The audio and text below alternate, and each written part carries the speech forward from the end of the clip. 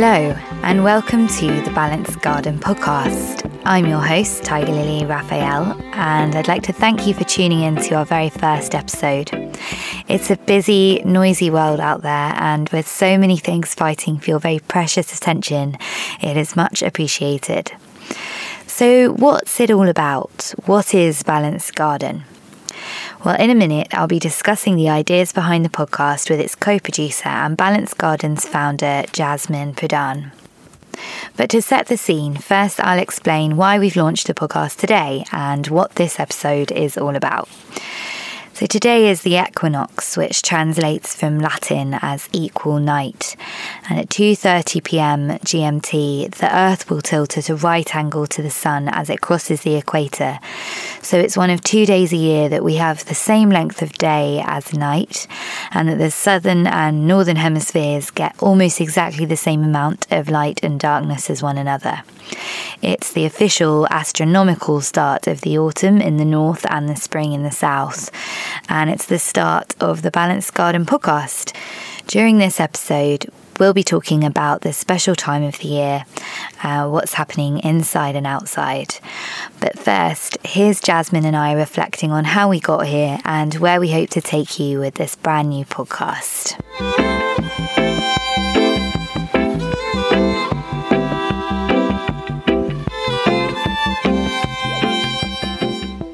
Tell me, Jasmine, what do the words balance and garden mean to you? So for me, the words balance and garden conjure up these ideas of growth, evolution, and generative energy that is simultaneously grounded and planted firmly into the earth. So the inspiration for the words Balanced Garden, the name, really came from my yoga practice. And anyone who practices yoga or actually any other physical discipline will know that a balanced shape that we make with our body is never static or still. And there are just these constant, minuscule readjustments, renegotiations, shifts, and responses in our bodies to stay in the balance. And I guess that's really the feeling behind the name, that life is ever shifting, ever evolving. And really it's about finding that sense of poise amongst it all while constantly adjusting and being open to change. Part of the reason of wanting to really involve some sense of movement in the name is that traditional disciplines of kind of meditation and yoga really are trying to head towards stillness. And I think in that stillness, we lose the generative, creative, collaborative magic that life is really infused by. So yeah, part of that name of Balanced Garden is that this is a living entity. It's not, we're not trying to become nothing and still. Yeah, I think there can be a bit of the culture we live in terms of seeking like an end, like exactly. you've done it, you've achieved it, you're there, you're mindful, you're complete, you're happy. Like that isn't really how life works. And that's exactly it. That's the idea behind the name, is that you don't reach an end goal, you're never done.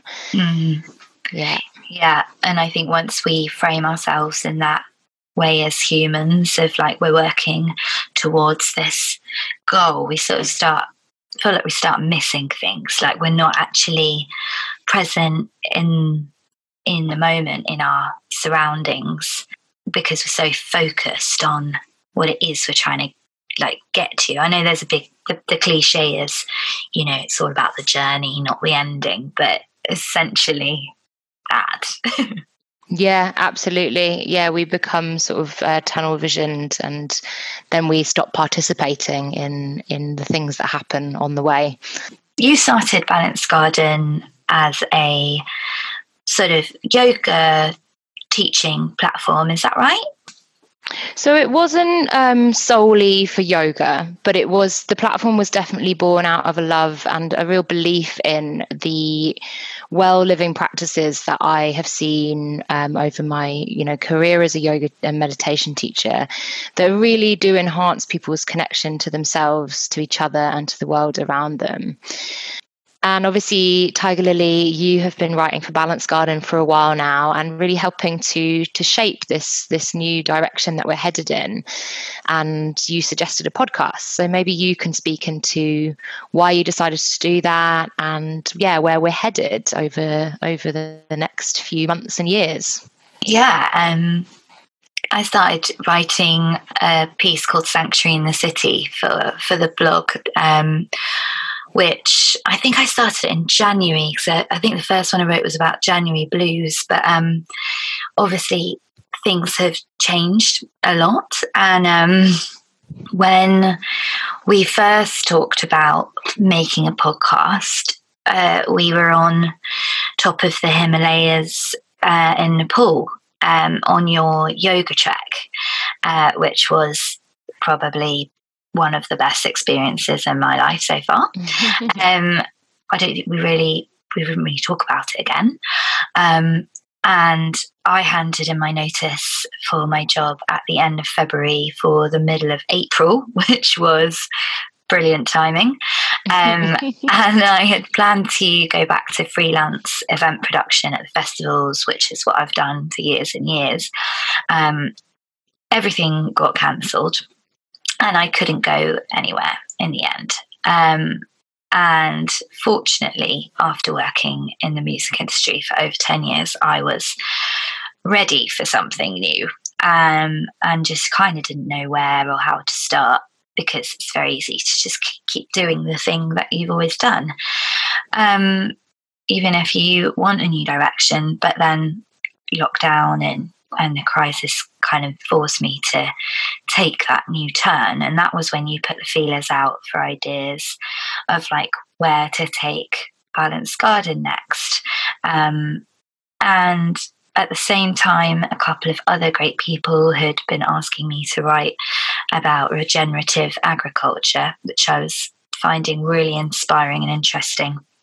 And at that point, I kind of started to see all these a synergy between like my different values, which also had appeared quite separate, but actually I started to see how they all connected up. I guess because we were in a health crisis, in lots of ways the big picture of health started to become clear. So I started to think how, as a producer and a writer, I could bring this all together.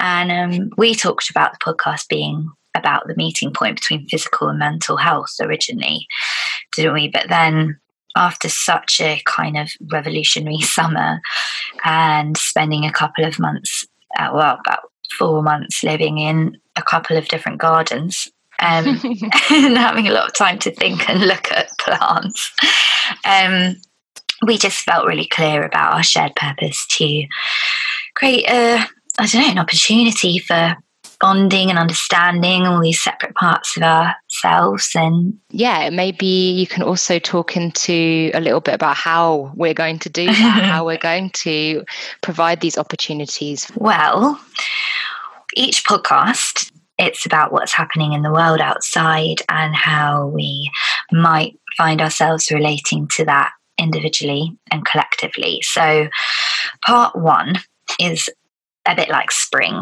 It's sort of the beginning. We're going to be asking a question. This time the question is, what is the podcast? And the podcast has arrived at autumn, at equinox, because that's a time of reflection, and that's what the podcast essentially is. And part 2 is like summer, the action, like when we explore what's actually happening at this time out there. So we'll have a chat with someone somewhere about their life. I think we're just staying in the UK for this series, which runs till New Year's Eve, by the way. We'll find out what they're doing, how they feel about it, what they're eating. Maybe they'll have a recipe for us, which we'll publish on the blog. Part 3 will reflect on like the traditions at that time of year that people are sharing all over the world. So we can look at what culture is showing us about nature's cycles and vice versa. And part 4 is the end, like winter, when we'll sort of cozy up, have a little reading, maybe take it all in. That's the plan. So this week, for our very first episode, you are talking to someone, aren't you, next? So I am going to be talking to, or I have spoken to already actually, Tom Metier, who is an organic farmer based in the UK, based in Dorset. And we're going to talk a little bit about the land and his relationship to the land coming up in part 2. And is he a relation of yours, Jasmine? Yeah, he's my uncle. So he's my mum's brother. So that's really great to have him as this amazing source of inspiration and knowledge all the way through my childhood, actually. He's incredibly passionate about integrated farming methods, and he's really instilled an interest and a passion in me as well.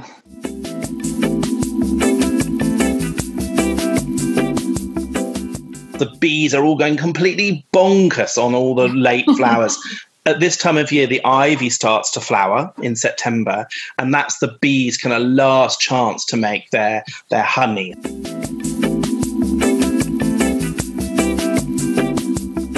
So Tom Metier farms the 30 acres of organic land at Haddon Copse Farm and is passionate about the organic food the farm produces. For many years, Tom has also worked for Neal's Yard Remedies and has extensive knowledge of medicinal and native plants. He has a deep belief that by connecting to our food and our medicine, we can create a healthier self and a healthier planet.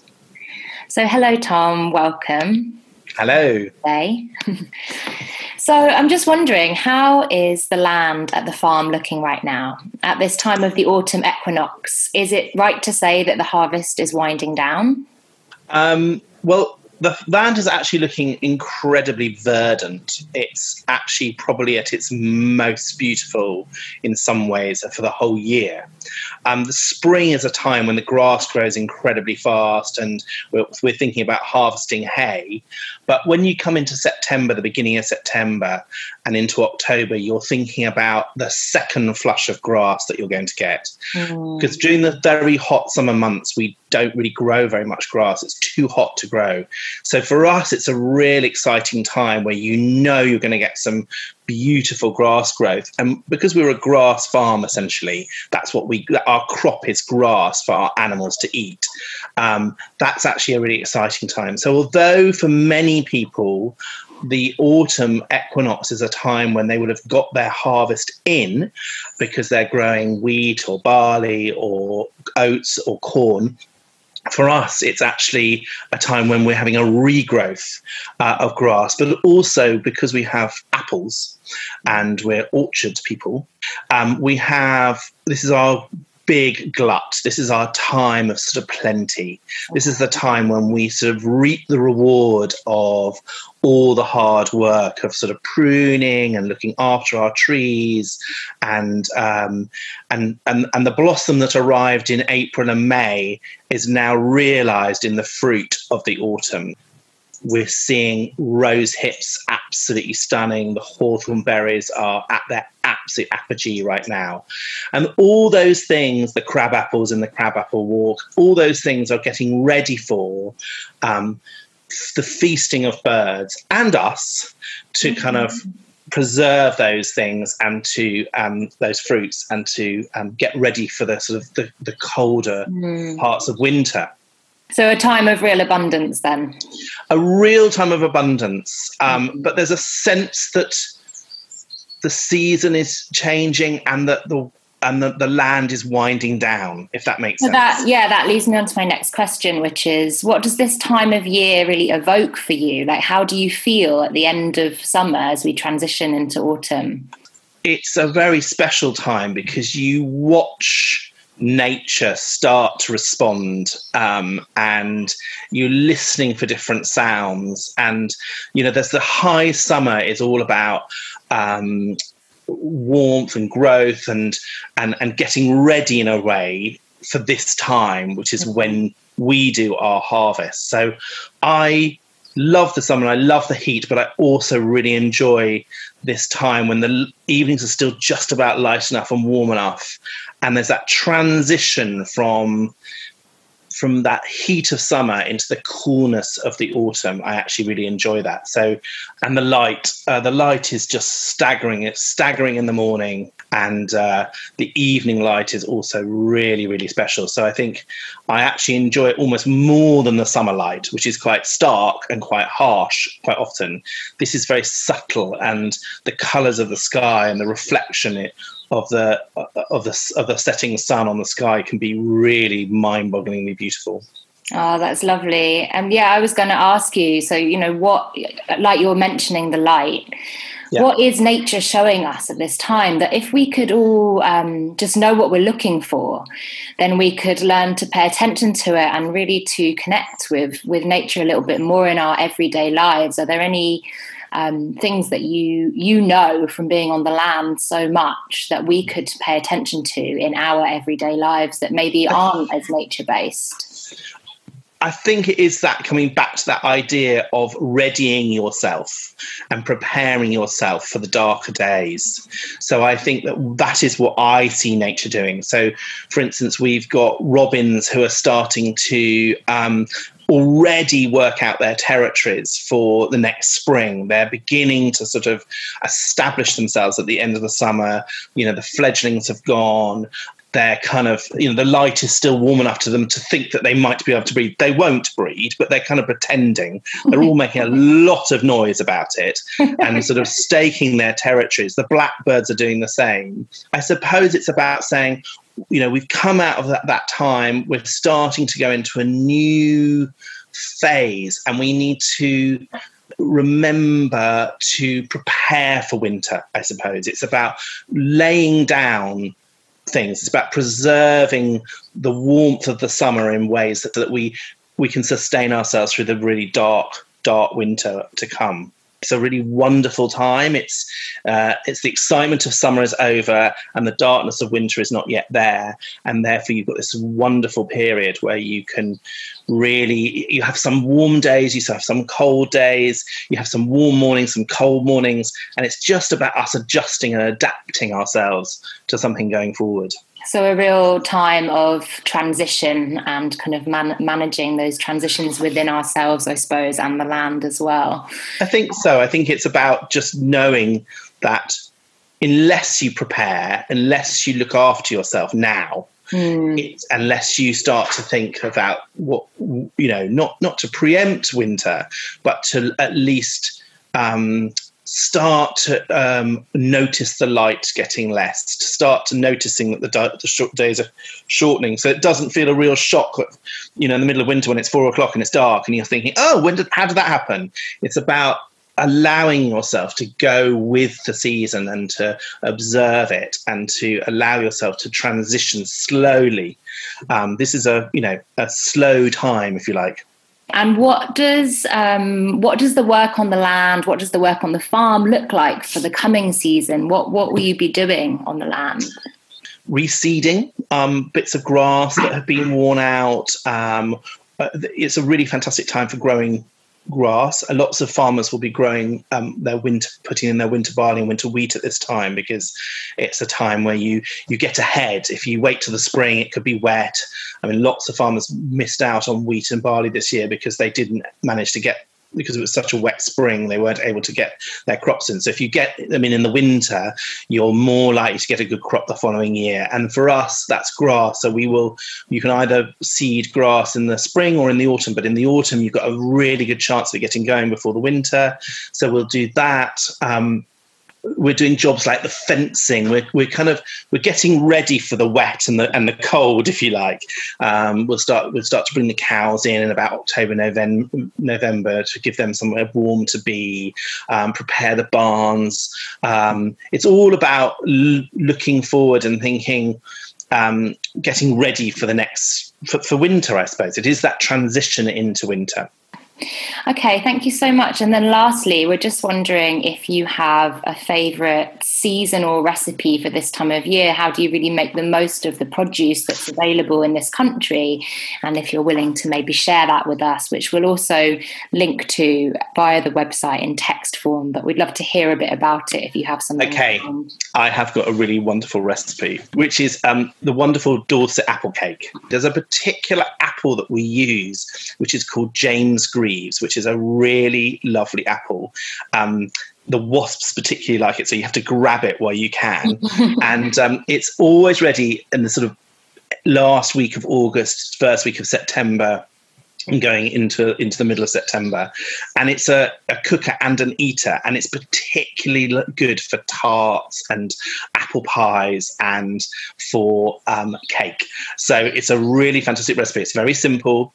It's wholemeal self-raising flour, it's sugar, it's a bit of nutmeg and allspice, and lots of diced apple, and cooked slowly in the oven. It's the most delicious warm with ice cream, or just as a lovely cake. So it's definitely my seasonal recipe. That sounds amazing. And yeah, like I said, we'll make sure that we link to that in the show notes so people can find that and create it for themselves.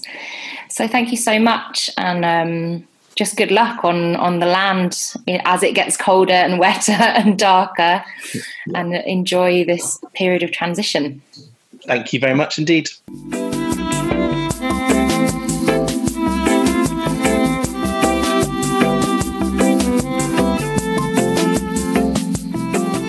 Welcome to part 3 of the podcast. During this part, we look at the cultures and traditions at this time of year, what they might show us about what's happening inside and outside. Greek mythology tells of Demeter, the goddess of grain, whose daughter Persephone was stolen away by Hades to the underworld. Demeter's grief at her loss was so great that it caused the crops to die and the land to lie dormant until spring, because by the time Persephone was rescued, she had already eaten 6 pomegranate seeds and was therefore doomed to spend the next 6 months confined to the underworld. The modern pagan harvest celebration, Mabon, is named after a character from Welsh mythology who was also stolen away from his mother. His full name, Mabon ap Modron, translates from the Celtic root words for son and mother. So stories of loss and letting go, the life that is grown during the summer and sleeps in the winter. The Christian festival of Michaelmas sometimes falls on September the 29th, and it's also known as the Feast of the Archangels. It honours the Archangel Michael, who in the Book of Revelation defeated Satan. And in British folklore, this is the last day that blackberries can be eaten, apparently, because when Satan fell from heaven, defeated, he landed on a prickly blackberry bush, which he spat and urinated on in his fury. Also around the time of the equinox, starting on September the 18th this year, is Rosh Hashanah, the Jewish New Year, which celebrates the life of the universe.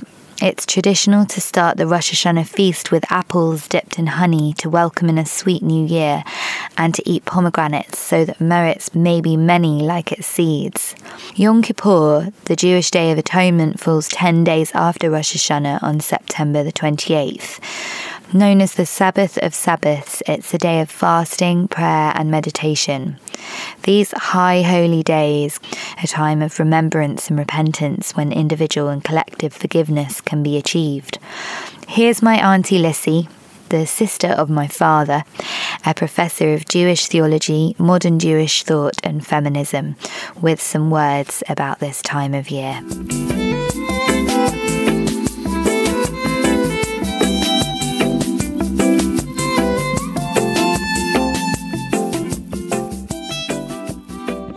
Towards the end of summer, in the 29 days between August and September, comes the Jewish month of Elul, a word that in Hebrew is associated with searching and love. This is a month for asking or searching ourselves, saying, who am I? Where am I? How are my relationships doing? Relationships with our friends, family and colleagues, and with the natural world, with God, the origin and ground of all our relationships. So although people tend to think of Elul as a time of repentance, that's the classical understanding, that's really just a word that means turning around, turning back, restoring relationship. That's really what repentance means for Jews and Christians, actually. According to the great Jewish mystical text, the Zohar, during the month of Elul, God and the world are panim el panim, face to face, not as we usually are, akor el akor, back to back. To use the analogy of the 18th century Rabbi Shneur Zalman of Liadi, in Elul, God has come out, as it were, from behind the palace walls. The king is in the field. To use other words, in this month, the distances set by hierarchical power, cosmic and mundane, should give way to presence. We're all together. God in this month is alongside us, accessible to all, working like a farm labourer to bring in the harvest, like the wind rustling through the tall, late summer grass. Elul, then, is the moment when we too are bidden to come out from our state of withdrawal and estrangement and be present, face to face with, accessible to all human or natural need we may have spent the year turning away from. I think that the word sin is really only a disagreeable word for the rupture or damage we do to our relationship with the world by treating it not as a makor hayim, a source of life, but as a source of personal profit. As I understand it, to sin is to treat God's world as a market, as a resource, or as a servant to our project. It's a failure of love. We see this dereliction of love in populist politics today, as with the Trump administration now opening up one of America's last great wildernesses for fossil fuel drilling, destroying a pristine habitat for polar bears, elks and caribou, and potentially warming the planet beyond habitability, destroying, that is, the web of life, simply for the sake of profit. Looking forward to Yom Kippur, for Jews, Elul gives personal and political time to repent the sins of lovelessness. That is, to seek to at one or atone our relationships, restoring them and us to our unity and therefore our equality in love in God. We look to mend our relationship with all living things as a way of mending our relationship with God, the matrix of all life. Teshuvah, then, repentance, is a process of turning round or back. It's far more than about just totting up on the back of a figurative envelope all the things we've done since last year that we need to apologize for or try not to do again. It must also have a communal, environmental, political dimension if it is to be truly and fully redemptive. Teshuvah, repentance, isn't easy at the best of times and certainly not during a pandemic, when almost all of our active, practical relationships are on some kind of pause, suspended for some open-ended duration by COVID. How, we might ask, can we enter into this face-to-face relationship that is Elul? How can we overcome our estrangements when we're still, through this month, going to be living back-to-back at a COVID-safe distance from one another? When the face we greet is too often only a small, muted image, an electronic miniature of a face that we can zoom in and out of. The Talmud famously tells us that each Jew is responsible for all the rest. For modern Jews, that means that each of us is responsible not just for our fellow Jews, but also for the rest of the world. But again, how, from the isolation of whatever walled space we might find ourselves, can we still be present to what A.J. Heschel called, I quote, the immense silent agony of the plundered world? Well, life post-COVID is different for everyone. Many people's lives have been economically, psychologically, and physically devastated by it. Some people's lives have gone on pause, but without significant alteration. And some have even benefited from the situation. All that I can say is that during the month of Elul and on through the high holy days of Rosh Hashanah and Yom Kippur, we're asked by God, where are you? Where have you gone? And even to answer with the great Hebrew Hineni, that is, I'm here, is especially important during a pandemic. It's a way of saying to God and the world, my back isn't turned from you. I'm not looking down at you. I am ready, if not now, then soon, to live in a just and equitable relationship with you.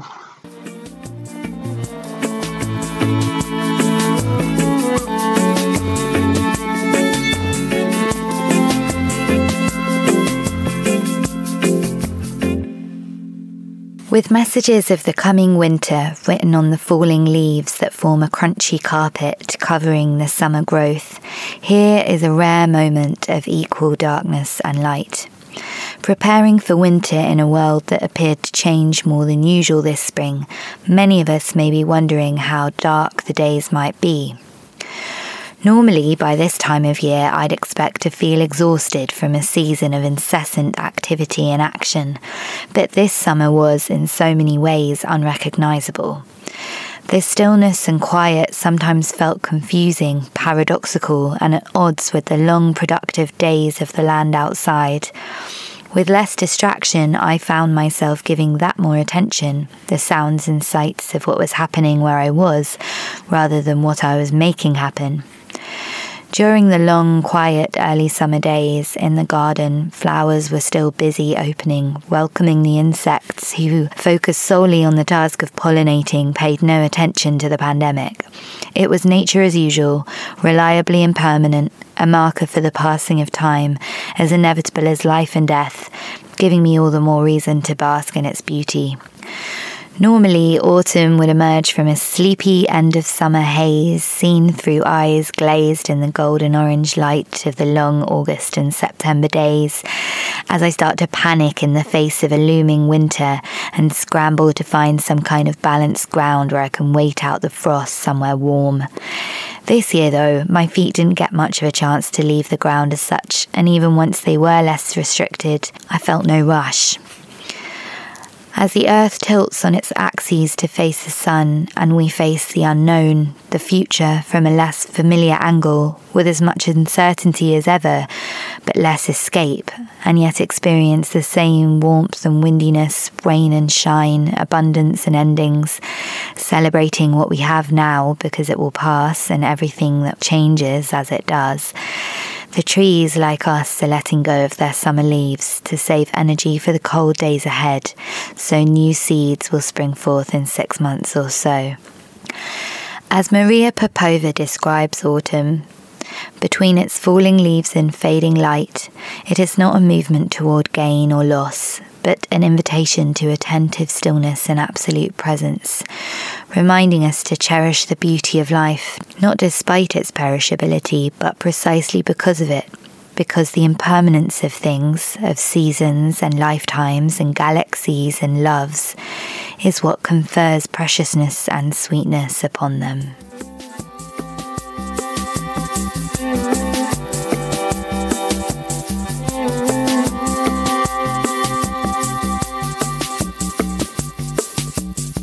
Thank you for listening to the Balanced Garden podcast, which is independently produced by me, Tiger Lily Raphael, And me, Jasmine Pradhan. The soundtrack comes from the Manasseh Meets Praise LP, produced by my father, Nick Manasseh, and licensed by Roots Garden Records.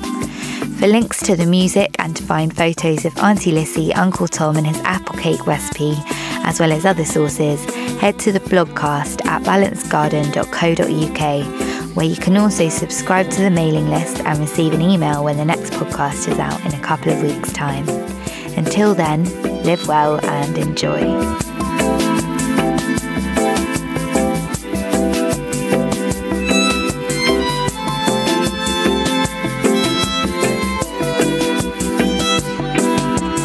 Growing together, cultivating the spaces between us. Balanced Garden is a well-living platform that bridges the world inside and outside.